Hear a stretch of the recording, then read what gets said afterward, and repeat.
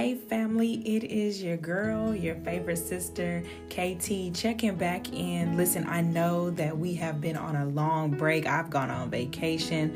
Coronavirus is still going on. We are almost done. Let's just say that we're almost done with this wild and crazy roller coaster, beautiful blessing of a year. And God is still God. Today, we're going to talk about placement. From corporate America to sports teams to even families have placement. And I think that it's super dope that we all have something special to offer. We all have something that we bring to the table. Now, it is your job to discover what that thing is. It is your job to figure out who you are and what it is that you're needed to do or even called to do. We all have passions. We all have things that we enjoy and that we like, but we also have purpose. So I want to talk to you about finding your place. Now, I can say for me personally, I know that a part of my mission is to use practical principles to help bring God's word alive to your naked eye, or to your natural eye, in other words. So what I want to talk about today as we get into this content, Joseph was one of my favorite characters in the Bible, or in the Bible days, I should say.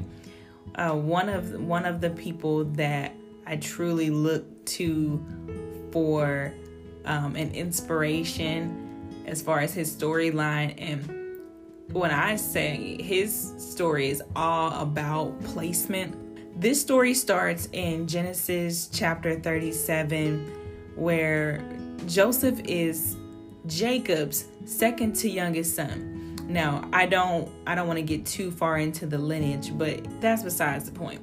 Joseph is this awesome, handsome, strong young man who dreams. Those of us that dream, and I mean really dream, like not even just physically in your sleep dream, but those of us who have dreams, our placement helps us to cultivate those dreams, because if you're not in your proper position, and I'm just going to quickly insert this, if you're not in your proper position, you won't be able to make those dreams come true. So with Joseph, I think that he got a little ahead of himself. So Joseph had dreams, multiple dreams about him being this great leader, and his brothers, which he had like 11 of them. I believe he was 11 and he had a younger brother that made 12. So it wasn't like it was a small family at all. Joseph dreamed that these brothers were bowing to him on multiple occasions. He kept sharing this dream because he was excited. He had no idea where this placement that he was ultimately going to get to, where that journey led him, and how he was going to receive this blessing in the end. To add insult to injury, his father pretty much dubbed him the favorite and gave him this coat with many colors.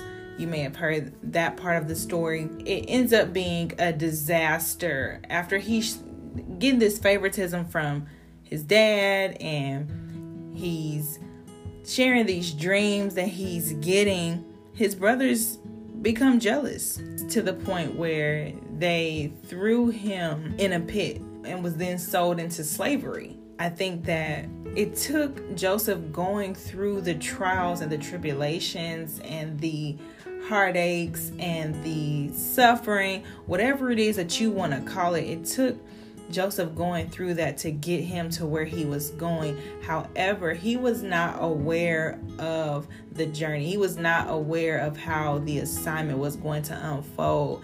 And so that's why I think it's super important that the first thing that I'm going to charge you to do is be in prayer. The Bible says all things with prayer and supplication, make your requests be made known to God. So even though Joseph knew that his brothers would soon bow to him, Joseph should have prayed and asked God for the timing. Or Joseph could have prayed and asked God for clarity. There's a lot of things that he could have prayed for, but the point is Joseph should have prayed even before he released the dream. So now, he's on cloud 9. Daddy is giving you this beautiful coat. You're having these dreams where you're this awesome ruler and leader, but prayer would have given him the clarity, or maybe even the insight on what it is that was to come. Well, let me backtrack a little bit. His brothers actually wanted to kill him. That's how much jealousy and hatred grew in their hearts. And they ended up selling him into slavery. Oh, and lied to their father about what happened. So now Daddy Dearest is thinking that his most prized son has been killed by an animal. So that's deception, but that's another story for another day. So Joseph ends up at Potiphar's home, and there he is thriving. He is helping Potiphar become rich in his land and even in his home life. So pretty much Joseph had so much favor on him. Again, he did not know where he was going or how he knew where he was going, but he didn't know how he was going to get there. So the favor of God was still on him. The hand of God was still on him, but his placement at that time was serving Potiphar and making sure his affairs and everything were in order. So because he had so much favor on him, and by this time, Joseph's getting older. He was a handsome man, so he's starting to look good. Okay, he's starting to be attractive to the eye, and so Potiphar's wife was attracted to him, and she actually pinned him for rape. He actually did not lay with her or force upon her anything, but because she said he did, Potiphar then sent Joseph to prison. And so while in prison, Joseph meets the cupbearer and the baker. They were sent to prison for their own reasons. Long story short, Joseph has dreams about them. He has dreams that they're both going to get out. One is going to be restored. One is going to die, for lack of better words. One is going to prosper in a way, and one is going to meet their demise. So pretty much what I want you to understand from this story, Joseph had to serve time. Joseph was slandered and even exiled by his own brothers. All of these things happened to Joseph, but he still worshiped God. He still trusted God. He still did what he was called to do. And that's even a form of worship and praise. So that's my practical tip number 2 for you, is to always worship and praise. Use those things as your weapon. If you don't know where to start, find some good music, worship music or praise music that you can listen to. Go read the Bible, go listen to a sermon, find a teacher of the word, of the gospel that you will follow and you'll be able to understand. Or even in this setting with me, which kind of segues into my tip number 3 for you, is get connected. So the best way to, and especially if you're just starting out, the best way to learn to worship, to learn to praise, and to actively do those things is being connected. So if it's just from the ground up for now, if it's by finding a church home, if it's about getting connected to people that are about purpose and are about your purpose, then do that. I encourage you, and I even challenge you to get connected, especially with everything that we've gone through in this year, 2020 alone, with COVID and with being isolated and quarantined from one another, the best thing that we can do is find a way to be connected. Find other believers, other people that we can pull on and gravitate to, and even that can show us and help us to learn what it is that we are doing, right? So if you can learn anything from Joseph, the first thing is that he knew that he had a purpose. He knew that he would have destiny fulfilled. He just didn't know how he was going to get there. The second thing I want you to take from Joseph is that he was a dreamer, right? He dreamed dreams. Now, he physically, in his sleep, dreamed dreams. But I believe that our dreams are so much more than just that. Our dreams are also our goals, our plans, our intent, and even for some of us, our assignments, our purpose. And so I want you to begin to think about, what are your dreams? Even if you would write those things down. The Bible says, write the vision and make it plain. I would charge you to write down those things and seek after God so you can go into prayer. Practical tip number 1. Praise and worship, practical tip number 2, and then also getting connected, practical tip number 3. Number 4 is study the word of God. Listen, y'all, I have found so much revelation, so much understanding and knowledge just by reading the word of God and understanding who I am and how I can relate to it. You have to allow the Bible to come alive. Joseph had a word of the Lord.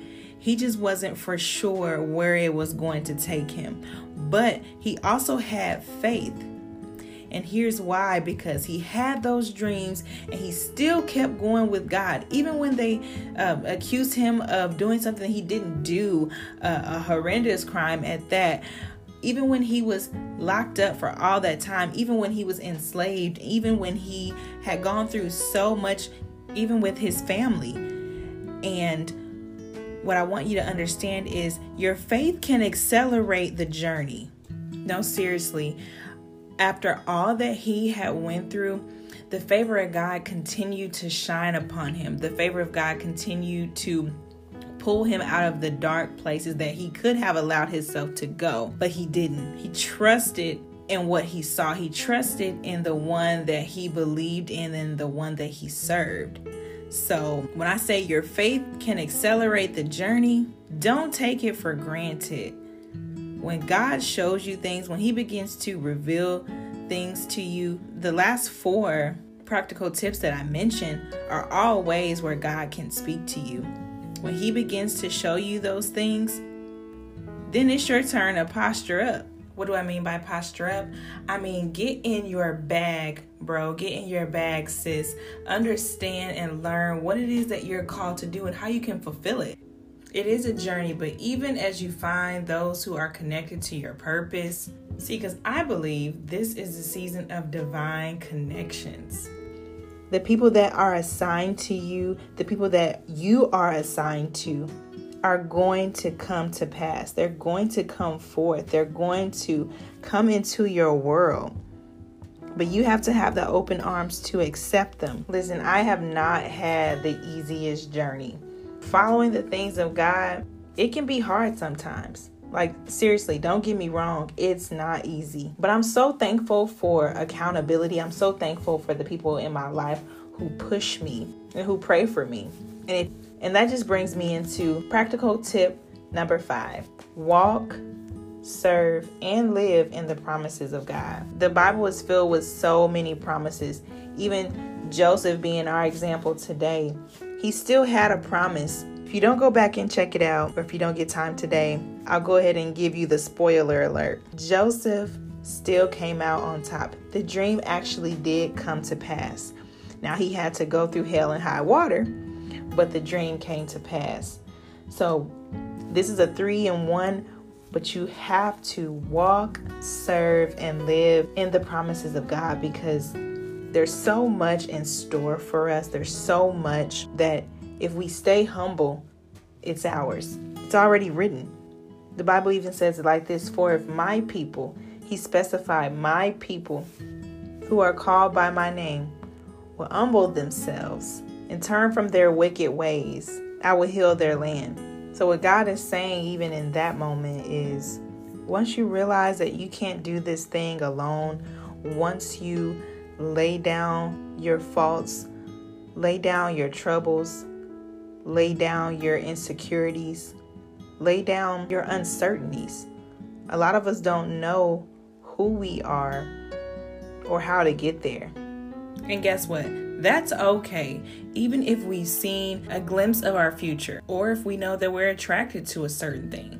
The ideas and opinions that we may have adopted over time can contaminate that. So as you take away these tools that I've given you, I want you to think about, what are you naturally good at? What naturally makes you feel good? Sometimes finding our place has always been there, something that has always been a part of you. But you have to have the posture and the faith to believe that the thing that you are naturally good at just may be a part of your purpose. Finding your place is simply just about learning who you are and developing that person to be great. Without the troubles of life, we can't have triumph. So I just encourage you that whatever it is that you're going through, whatever it is that you're experiencing in this time, stay encouraged. And to all the dreamers out there, keep your hope alive. Don't allow your dreams to die. God is so intentional, and that even comes to the fact that He made you. He was intentional about placing you on this earth. You are a problem solver. So I just want to leave you with this decree, because I know that God cannot, will not, and has not failed me.